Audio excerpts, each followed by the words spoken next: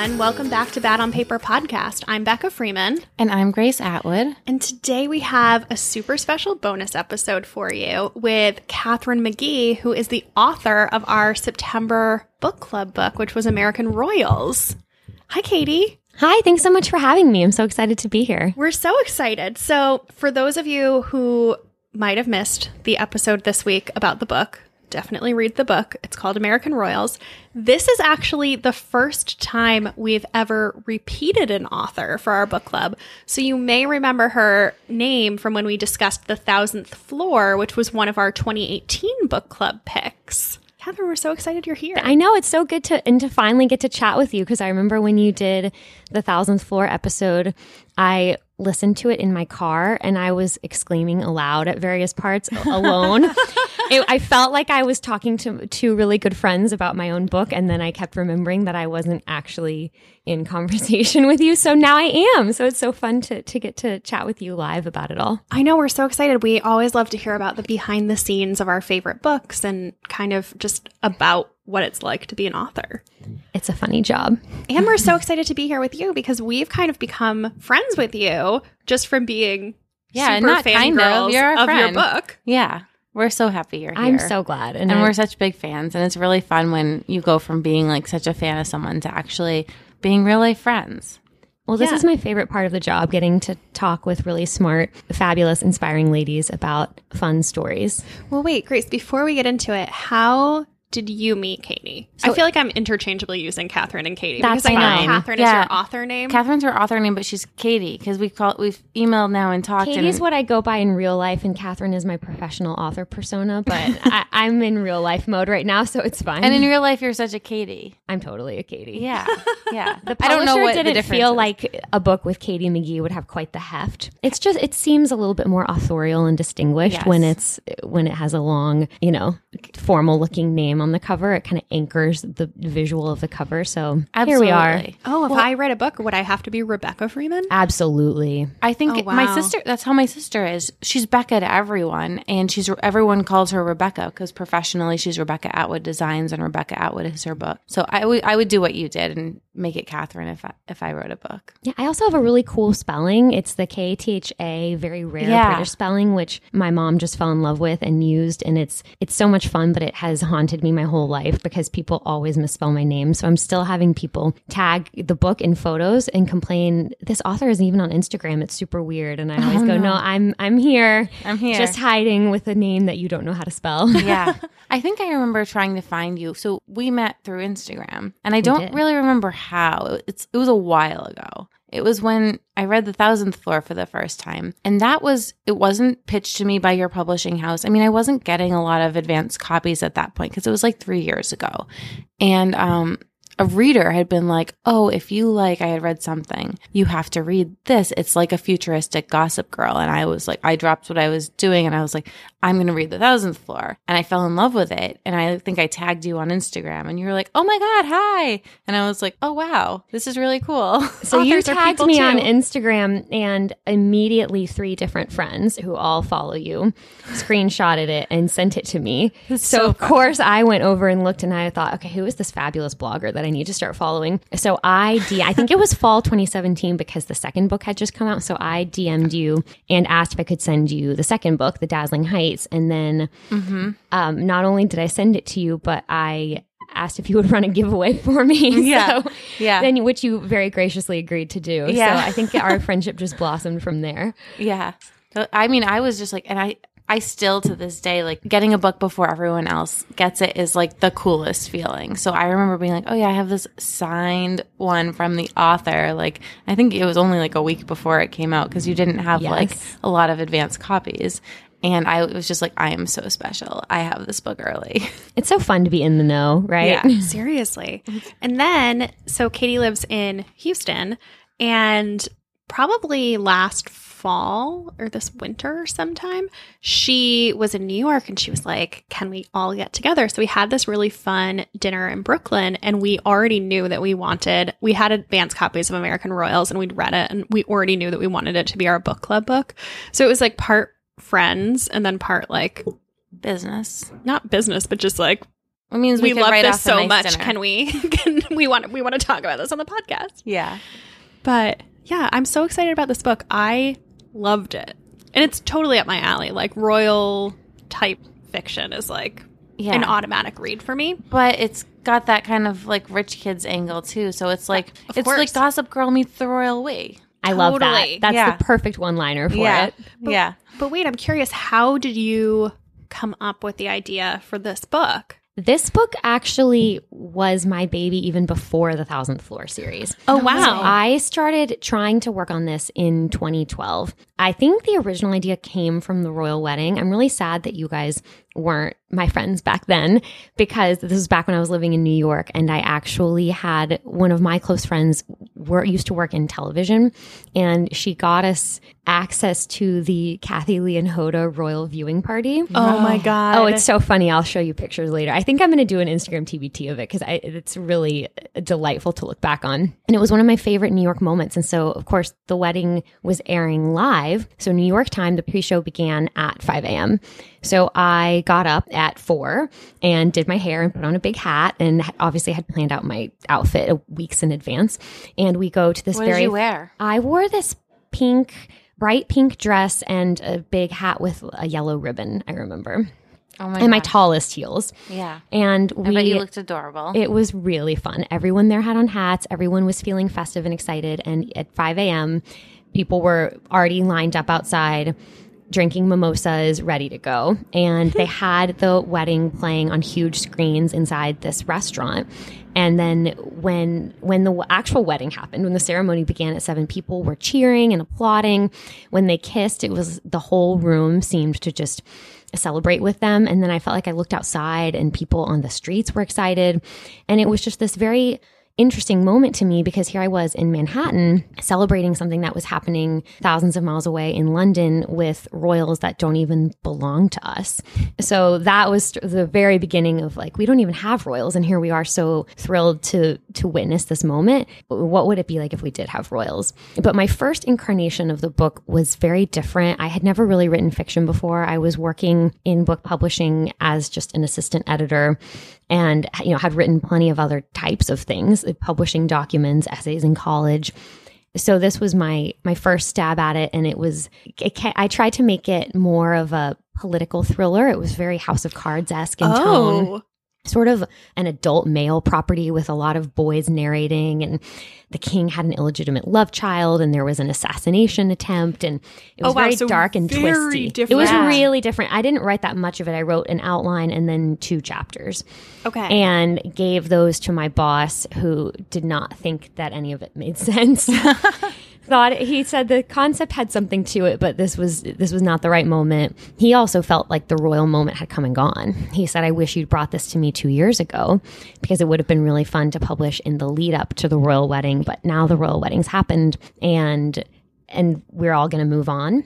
We're never Little did he know. Little did he know. Yeah. So I set it aside and worked on the 1000th Floor, but the concept never left me. And I revisited it last year when I was wrapping up 1000th Floor Book 3. And it was very painful because I got back out all my old documents that were related to it and, my first pitch. But I just had to do a lot of thinking about what in this concept is working and what do I need to set aside. And by now I know myself well enough as a writer to realize that the stories that really resonate with me are love stories and coming of age stories and narratives about young people who are figuring out who they are and what they want from life.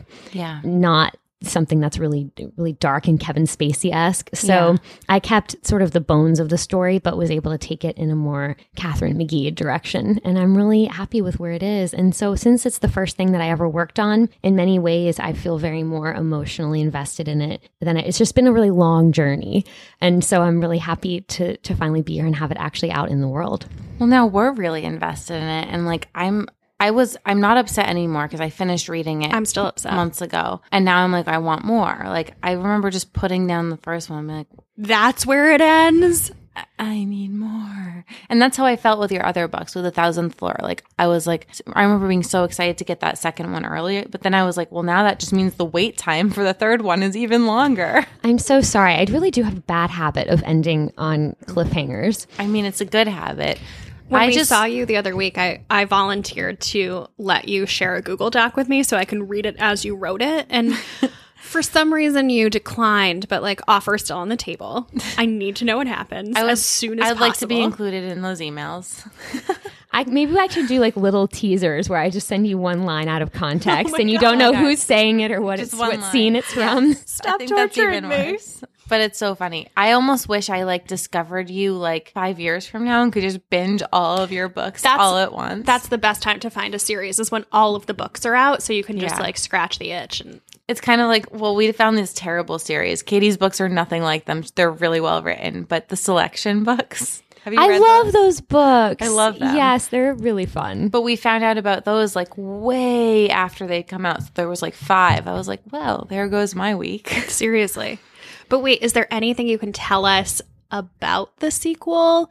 Like anything? When is it coming? What does it cover? It's like coming tidbits? Fall 2020. I have seen a cover mock-up, but I can't share it except to say that it looks really good. And it's very much in keeping with what the first cover looks like. It's that very fun, illustrated, high concept looking, sunglasses-esque Well, wait. image.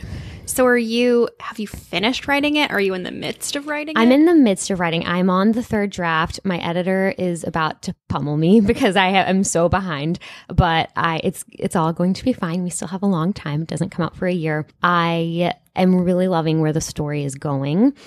There's a lot of surprises in store. Again, if you've read my first series, you know that I write like a Shonda Rhimes show. I write like a soap opera. So nothing and no one is safe, but it's all you do. No one is delightfully safe. Fun. You killed so many people in the 1000th Floor series. I really did. Yes. And if you meet Katie, she is like the most put together, like this. How tall are you? 5'3". She's like this small little blonde that looks like she would never hurt a fly. And then you just kill people in your books. It's really funny because sometimes I catch myself in public talking to friends or to my husband about the books. And I say things like, I was going to kill him, but I didn't know how to kill him. And the timing isn't right. I need to figure out the best way to kill him. And then I think if anyone's listening to this conversation, I hope they know this is all made up people that we're dealing with here. You're absolutely on some government watch list. Yeah, because our phones are listening to us. Well, wait. Killing the king. So you got to make up a monarchy. And one thing I always think is really interesting is in these made up fantasy worlds, and yours isn't really fantasy, but it's like an alternate reality. But like you get to make the rules where it's like every book about magic, somebody just gets to like invent the system of magic that exists. So I'm curious, like how much of the laws and the structure of the monarchy is based on England or, like real life? And how much of it did you just totally make up? A lot is based on England, but I had to pull myself back to stop it from sounding too British. Okay. So it's a fine line because I have Congress instead of Parliament, but I still have essentially like the head of staff for the king. I call the Lord or Lady Chamberlain, which is a term that the British royals use. So it is a fine line because obviously Britishisms sound royal inherently because to us that's just the association we make because that's the monarchy that we know and are familiar with. But I did try to give it its own American flavor as much as I could. It was really fun to work on the fake American aristocracy. So essentially taking as my thesis that George Washington, once he became king, he knighted lords and ladies who were the people, everyone from Betsy Ross, political, patriotic women to the generals who fought in the war with him. And then in the present day, we're like England and we have this we have a nobility effectively. Mm-hmm. And so it's really fun. I had to, again, be careful with it because it sometimes feels a little silly, but it also in a really good way. So of course, you know that Teddy is the future Duke of Boston. In book 2, you meet the Duke of California, and I love him. I married a guy from California, so. Oh my God, is he based on your husband? All of my romantic leads have some element of my husband in them, which is really a cop-out answer, but is so true. I love it. I can't fall in love with my characters if I don't put a little bit of him in there somewhere. Yeah. Oh, that's very sweet. That's so cute. Well, I know one thing we were talking about off mic was about the succession laws. And so in American Royals, Princess Beatrice is about to ascend the throne. She's being groomed for it, and she's going to be the first female monarch. And you were telling us a little bit about the succession laws in England, and I actually didn't realize how current this is, because when I was reading this, I was like, oh, wow, America's really behind. Because, you know, you think of currently England has a female monarch, like there's Queen Elizabeth I in the past. Like I think of, I don't necessarily think of the British monarchy as progressive, but I think of it as like somewhat equal on the basis of sex. So it's interesting that you say that, because obviously in the British monarchy, the men, in the history of it, the men outnumber the women at 10-1 or something. But the women are the ones we remember because they make such good stories. Right. So Elizabeth I, I mean, is a fantastic example.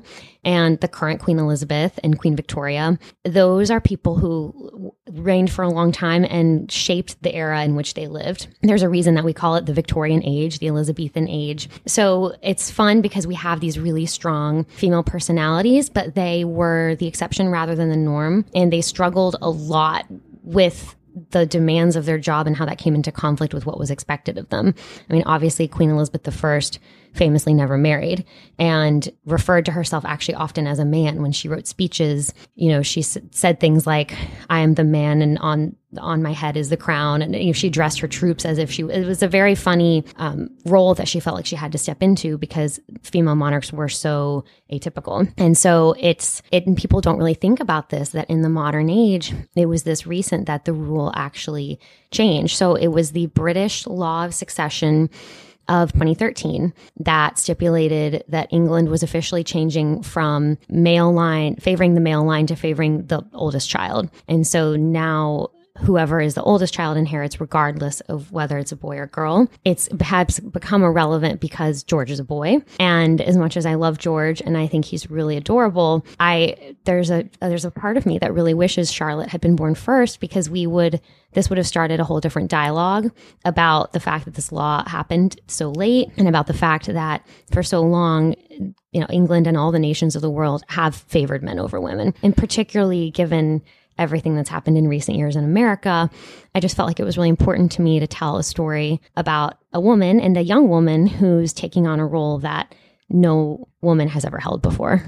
So wait, I'm about to show my lack of historical knowledge. So with Elizabeth I and Queen Victoria and even the current Queen Elizabeth, were they able to come to power because they had no male siblings? No men anywhere remotely close who could take the throne. I didn't realize that. And even so, so Queen Victoria, if you watch the BBC show Victoria, it's a delightful escape. Oh, I watched the first 4 episodes. I loved it. And then I just forgot about it. The costumes are beautiful. It's not The Crown, but I still really love it. That's a whole plot line on the show. And in her life was that she was only queen because there was literally no man who was like, all the men in the family were dead. And she still has this evil uncle who's trying to put his children on the throne. So they're lower in the line of succession than she is. And it's just really, there were plenty of people who, even though she was kind of the only option, they still would have preferred to have any man,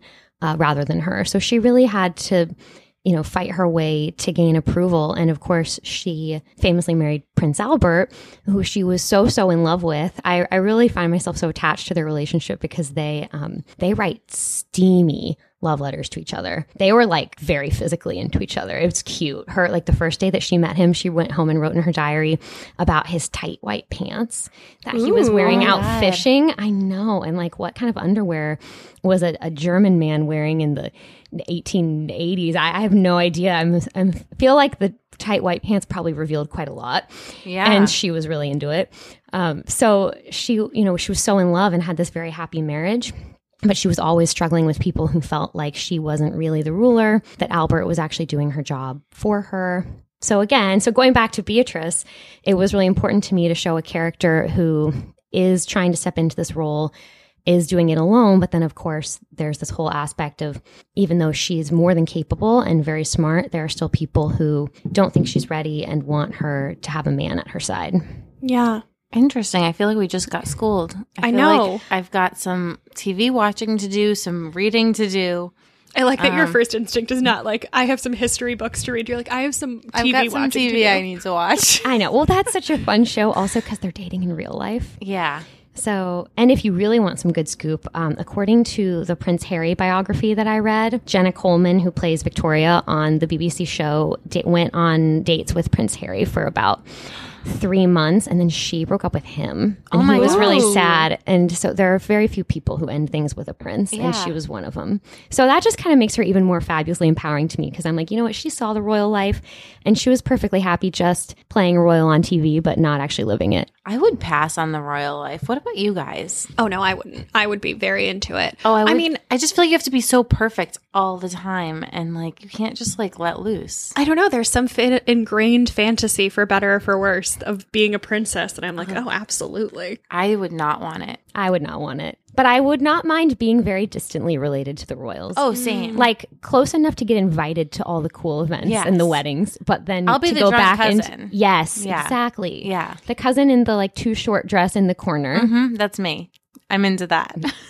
Well, wait, Katie, can we switch gears? So we've had authors on this podcast, but we've never been friends with them. So it feels awkward to be like, hi, nice to meet you. I think Robin Lee is our friend. Now she is. But like, tell me They're all all our the friends. behind the scenes scoop about how books get made. Can we talk about the behind the scenes of writing a book? Not. Oh, yes. Okay. But it's not glamorous, I can assure you. Okay, wait. So you had a full career before becoming an author. You worked in publishing, and then you made the jump. But I'm curious, how did you make the jump? How did you get your first book deal? Like, what does that look like? So I had a very atypical path to publication because I worked in the business. Mm-hmm. So for better or worse, that it seems like I was able to skip to the front of the line or to have an advantage. But if you look at it the other way, you could say that I worked for 4 years in order to get my book published. That makes sense. Like that's one way to find an agent, is to work for an agent for 4 years, and then they have to listen to you when you bring them things.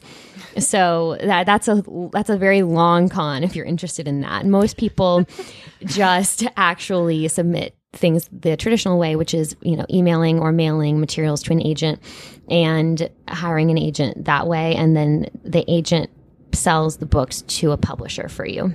So there's no more direct submissions to publishers anymore.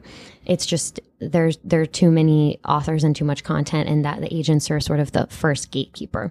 So I was very lucky that I had worked in the business. I had seen other people write. I knew enough about the process to feel comfortable trying it on my own. But I also, I felt like I gained so much wisdom from my job before, and yet there's so much about it that I'm still learning, because being an author is really different, and there are so many unexpected parts of it. You think as an editor that you see it all, but there are a lot of things that I hadn't expected. Well, wait, so had you written The 1,000th Floor when you started to pitch it, or it was just a concept? It was just a concept. I have been lucky in that I've sold all of my books on what we call partial manuscript. So that means I have not written the full book yet. And that is just because I have a really great agent and they are good at selling. But that's also being scary good at selling too. is important. That's scary. But so much pressure.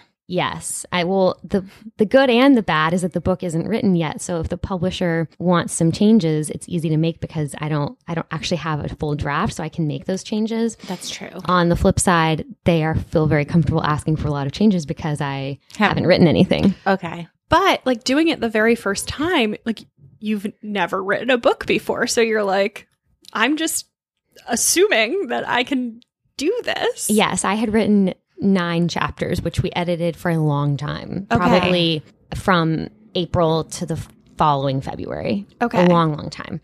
And I was still working at my job at that point, so it wasn't top of mind. We sometimes would go a while without looking at them, but I definitely spent, because it's only a partial manuscript, I made sure that the partial was absolutely perfect and punchy, and every chapter ended on a Catherine McGee cliffhanger, and everything had that the partial itself, the sample document, ended on a really fun, exciting moment, leaving you wanting more. And then it had just a short summary of here's what comes next in the book, and I hope you want to buy it.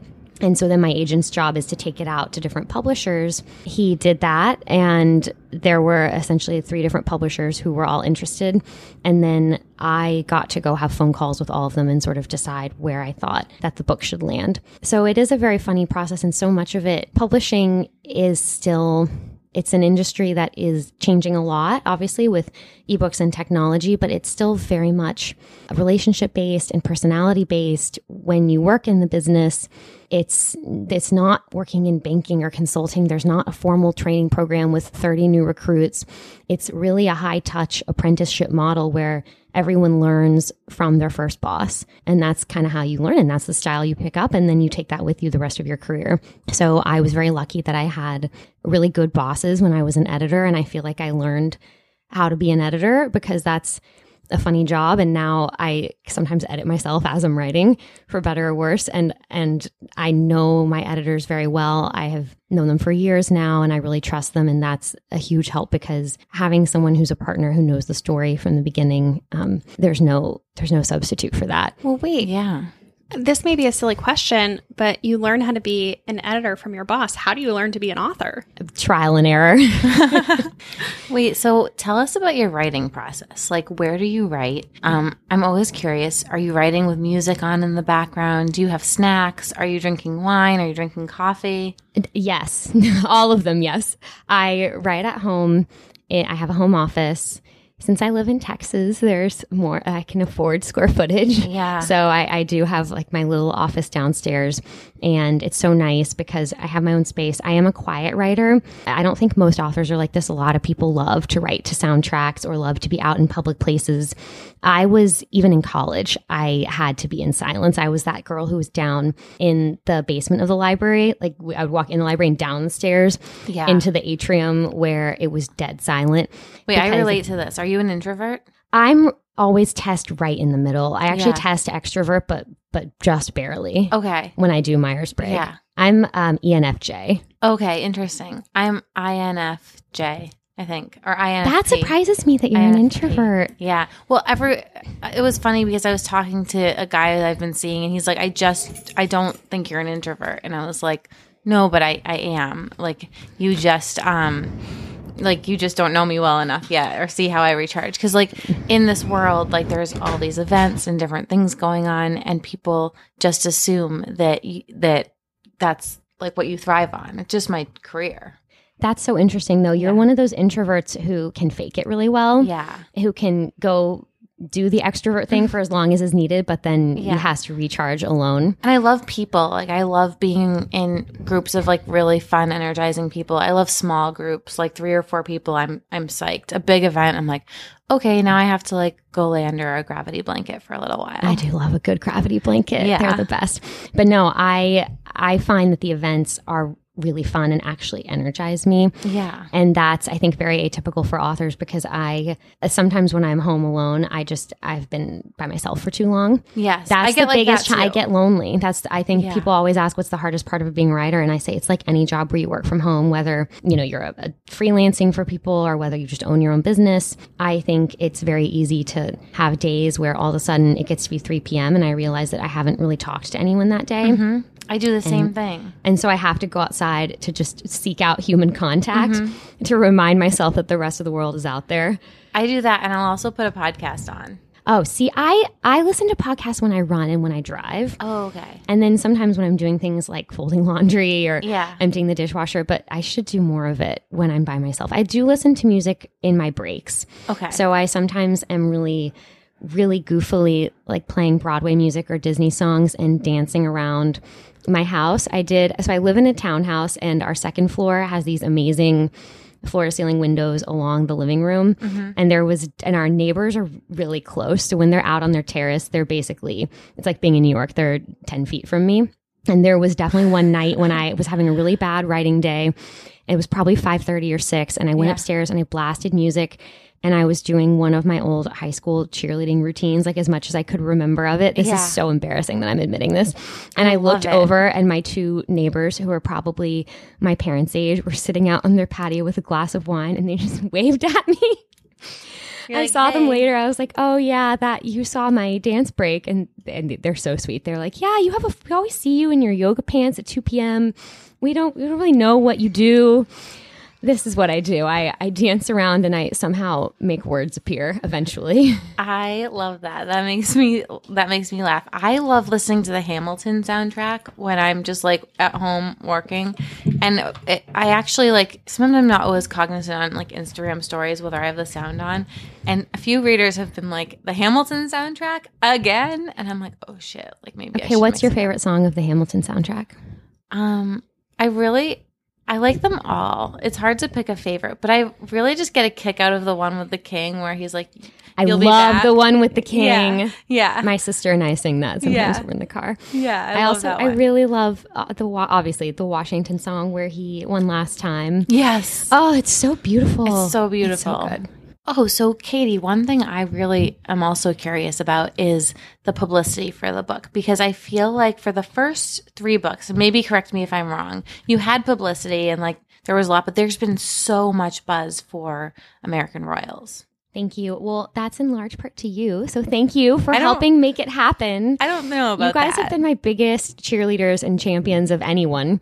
Well, we genuinely really, really like it. We're not just saying that. Yeah. That's good. I wouldn't want you to feel obligated to say it just because I'm sitting here. But I'm curious how it works. So I can't remember her name. It's the author of the Gentleman of Virtue and Vice books. Oh, Mackenzie Lee. Mackenzie Lee. So on Instagram, sometimes she'll do stories about like how marketing and publicity and the behind the scenes stuff works for authors.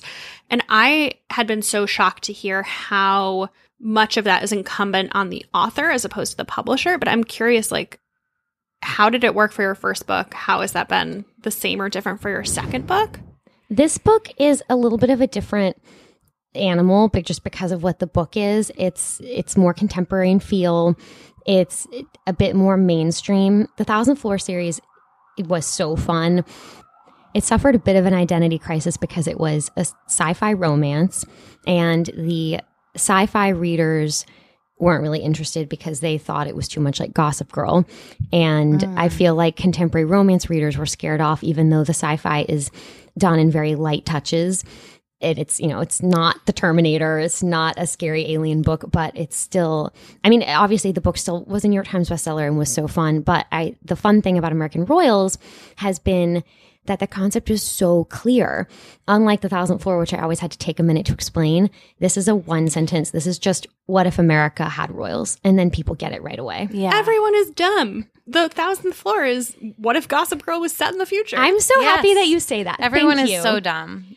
All I mean to say is that the marketing has been a little bit easier this time around because it's easy for people to get in a single image or a single sentence, and that has just made my publicity team's job easier and has made my job easier. But I feel like also it feels like there's been a lot of pre-promotion for the book before the book even came out. So before you even necessarily know the reception versus did that exist with your first book?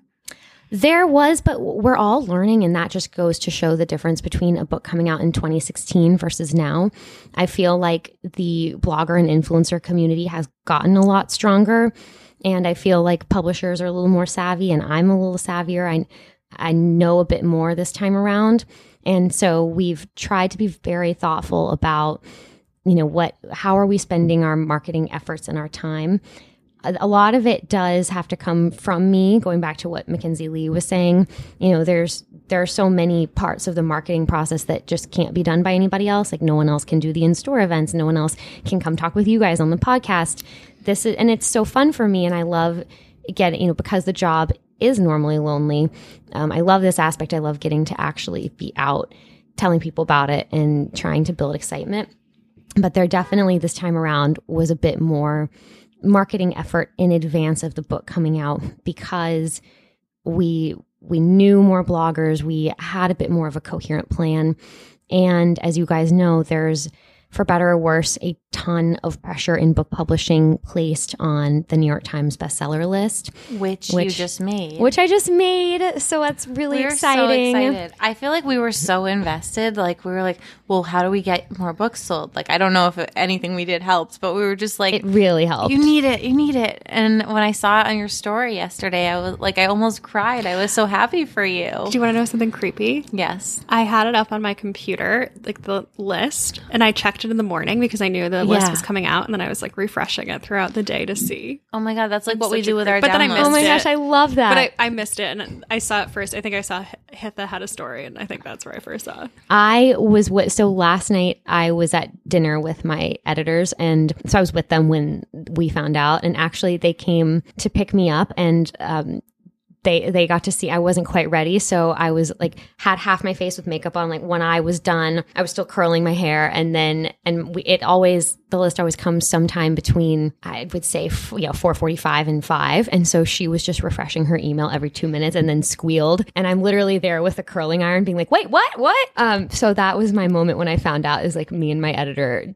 in New York together while I'm like not fully dressed.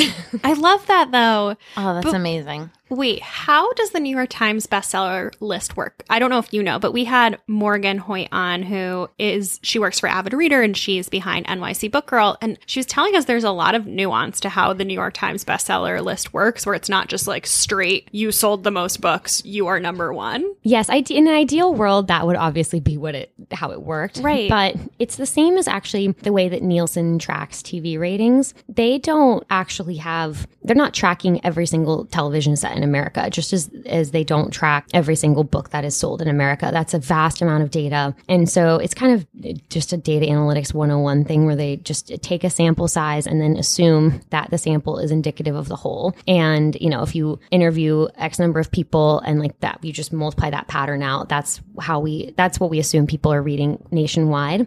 The problem is that the New York Times list, which is probably what Morgan was talking about, really only surveys independent bookstores.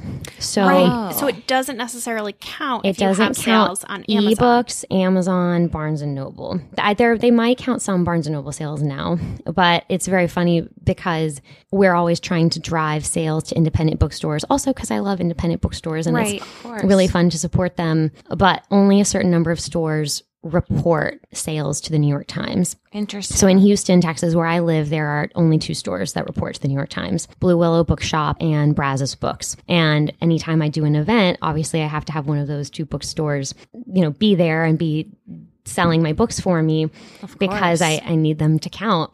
So it is a very funny game because, now that people know me really well, and people in my personal life will ask me how they can support me by buying a book, and they're logging onto their phone and saying, I'm just going to like order the Kindle and have it downloaded immediately. And I try to gently steer them to a bookstore, because that is a sale that actually counts for me. So it's definitely a skewed sample size for many reasons. Also, it's completely ignoring rural readers because they're only taking reports from stores and cities. Mm-hmm. So that right there, I mean, there just aren't indie bookstores in that many places. And so that's a huge swath of the population that's not really getting counted. And then, of course, anyone who's like an adult reading everything on their Kindle or their iPad is not part of this data collection. So, their algorithm, they protect their algorithm. I don't totally know how it all works, but that's like my imperfect understanding of it. And it's a very, I'm obviously so honored to be on it and so thrilled that it happened this time around. And I'm particularly glad because I usually sell over half of my sales as ebooks, just because I have quite a few readers who are not teenagers and they aren't buying the physical books. And I mean, I read ebooks too. When you're traveling, when you're busy, you don't want to be carrying around 5 hardcover books. And I think we do. Oh, I do. I'm so glad you do. I am that girl who takes 5 hardcover books to the beach sometimes. I do too. And then I'll like leave them. I'll like usually be talking to someone, whether it's a friend or if I'm alone, like maybe I make friends with a bartender. I'm like, here, I'll leave this for you. Like, that's so cute. I give them to people on planes sometimes. I'm like, I just finished this. Do you need a plane read? Yeah. I don't really want to carry it around anymore. Yeah.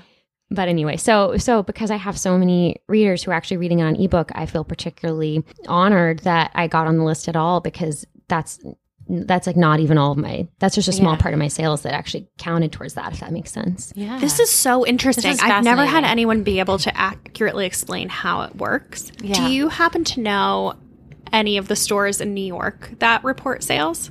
I know Books of Wonder does, and The Strand. McNally Jackson? McNally Jackson, definitely. Okay. I just want to know where to buy books to support books that I'll get back to you and find out, because I know there has to be one in Brooklyn that I'm not thinking of, and I'm just... McNally Jackson is our go-to because it's like right down the street for us. There's a Williamsburg one. Oh, there's a Williamsburg one. Yeah. I used to always go to the one down on in Nolita. Down in Nolita. Yeah. It's so cute. I loved that one because that was where my husband used to live back when we first started dating. He was around the corner from it. We're going to have to go buy copies of your books because you've been so kind that, well, you sent us an early copy and then I have 2 copies, but I haven't bought a copy. Yeah, me either. I don't think you need to buy a copy. Yeah, but there's you've done many things for me. There's ones in my apartment, but like, I don't know, I'll buy it and give it to somebody. I think I'm going to buy it and give it to someone too. Just to support the New York Times bestseller list now that I know how it works. You guys are so sweet. You really don't need to do that. But that makes me so thrilled. My mom, I feel like you'll love this story. I feel like Grace's mom is probably similar to my mom. My mom is now your new friend. Oh, I know. We DM now. It's amazing. I love her. My mom has been all last week was trying to support me by buying books, but didn't want to get me in trouble, which is not really a thing. But, she thought that if anyone knew that she's my mom, that they would get mad that she was trying to like manipulate the New York Times list sales. And so she went to 3 different bookstores and bought the book, but paid in cash so that she wouldn't use her credit card, which has McGee on it. And she was in New York actually for a wedding. And so she bought one at the Shakespeare & Co. on the Upper West Side where I was having an event the following week. And she bought 3 books there, and apparently as she was checking out, the store assistant said, "Oh, this author's coming in," and my mom just she loves a good game of make-believe, so she just really leaned into her role and goes, "Oh my gosh, really? Like, I don't know anything about this book or this author. It just was recommended to me.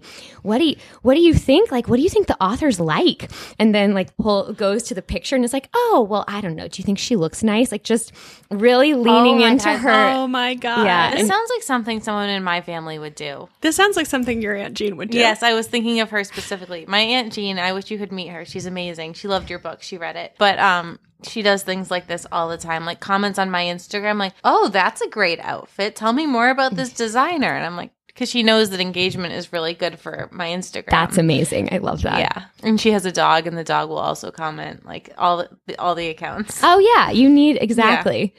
Yeah. Well, wait, while you're explaining things to us, can you explain to us how books become TV shows or movies? And I'm also curious if there's anything percolating with The 1,000th Floor, which apparently... I'm so hopeful. Fingers crossed. Well, how does that work? I have an agent in LA who represents who is handling the sales of these books for me to TV or movie studios.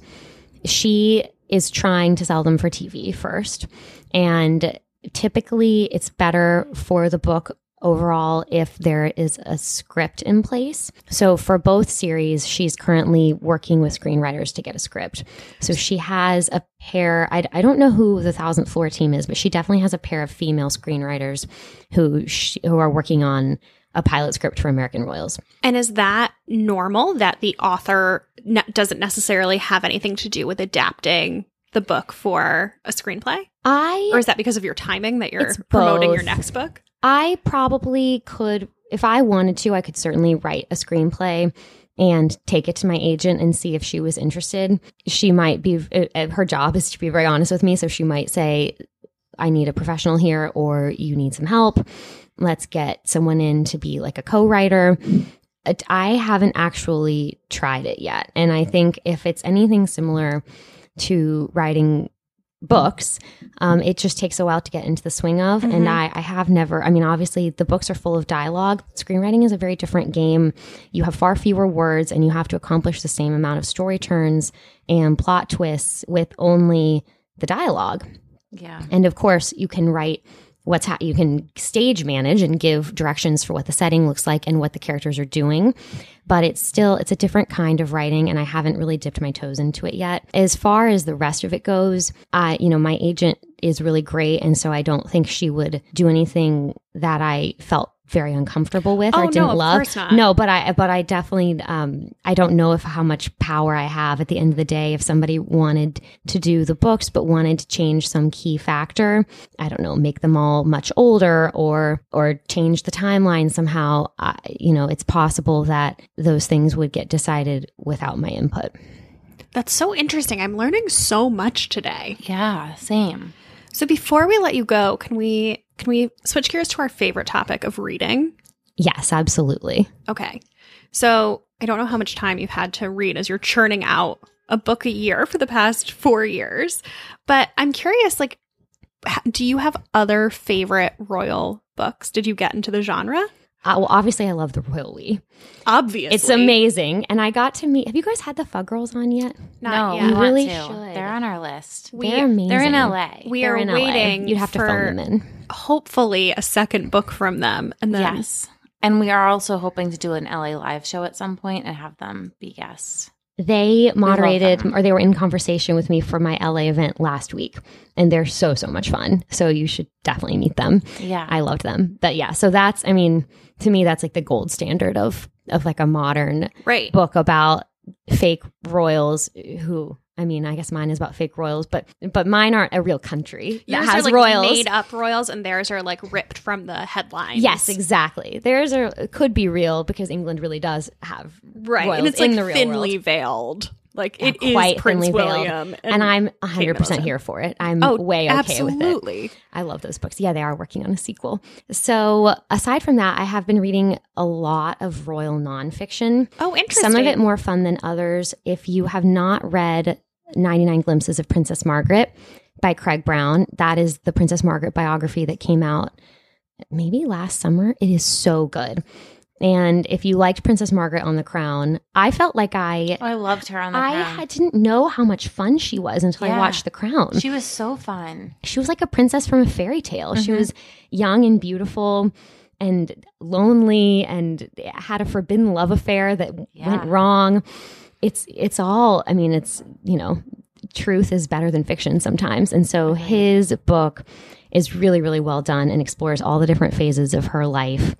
And I have quite a long royal reading list. We can talk more about all the different ones later, but that one's great. And then if you haven't read Kitty Kelly's book, The Royals, it's dated, but it's still amazing. Okay. She was essentially the queen of biography, the unauthorized biography back in probably the 80s and 90s. And she would spend years researching one book and then do. So she did one on the Kennedys, she did one on the Bushes, and then she did this one on the Windsors, and it reads like a Daily Mail article. Yeah. Oh. For 400 pages. Sold. And Yeah. it's great. It's When did it come out? Do you know? ages ago. I don't even know. 1990. Diana was still alive when she Oh, wrote okay. it. She's written a new foreword after Princess Diana's death, but that's how old it is. But it's not contemporary that William and Harry are their children. In it. No, they're still children. Okay. Yeah. Okay. There's not as much fun, juicy drama about them. And that's the fun thing about the Windsors overall is that they've really hit their stride in being tabloid fodder right now because they're actually at an age that's interesting. I just remember for so long when I was young, and you guys probably felt the same way, I didn't think there was anything sexy or interesting about the royals because poor Charles, I feel like I attack him all the time and he probably doesn't deserve it, but there's nothing that fun about Charles. Right. And the queen is great, but the queen is uncontroversial, which is her job. And then when the boys were 14 and 18, and they were super protected from the press, there were almost no photos of them. There was nothing really to say about them. They just had this big gap to fill. And now, luckily, the boys are older. They've married these super glamorous, really fun, driven, interesting women. There's a whole new generation of children that we can love on. And I feel like, the Windsors are back. Now we love talking about them again. Yeah. What are you reading right now? Right now I'm reading, it's so dry. I'm reading A Domestic History of the British Royal Household, Literally. So that's the name of it. That sounds dry. It's a nonfiction book about how the British royal household is structured and like how they do their accounting and how the ladies in waiting work and all this stuff. It's the kind of thing that like helps me get a few key tidbits to add texture to American royals. For fun, I just finished reading a book called Anna Kay that is coming out next year by an author named Jenny Lee, who also lives in LA. She's fantastic and so funny. It is a reimagining of Anna Karenina in modern New York. It's basically Gossip Girl. I want to read that. Gossip Girl, but like even racier than Gossip Girl. Sold. When does that come out? I think it comes out next spring. Okay. I'll tell her that she needs to send you guys a copy. Yeah. I blurbed it and I was so excited to blurb it. I mean, it is just... This sounds right up my alley. It's multi-POV, juicy, scandalous. I had no idea. I never read Anna Karenina, which is embarrassing to admit as an English major. I just never went into the whole Russian lit world. I had no idea Anna Karenina was such a dramatic, saucy story. It's out March 3rd for this book. Checked. Okay, good. Yeah.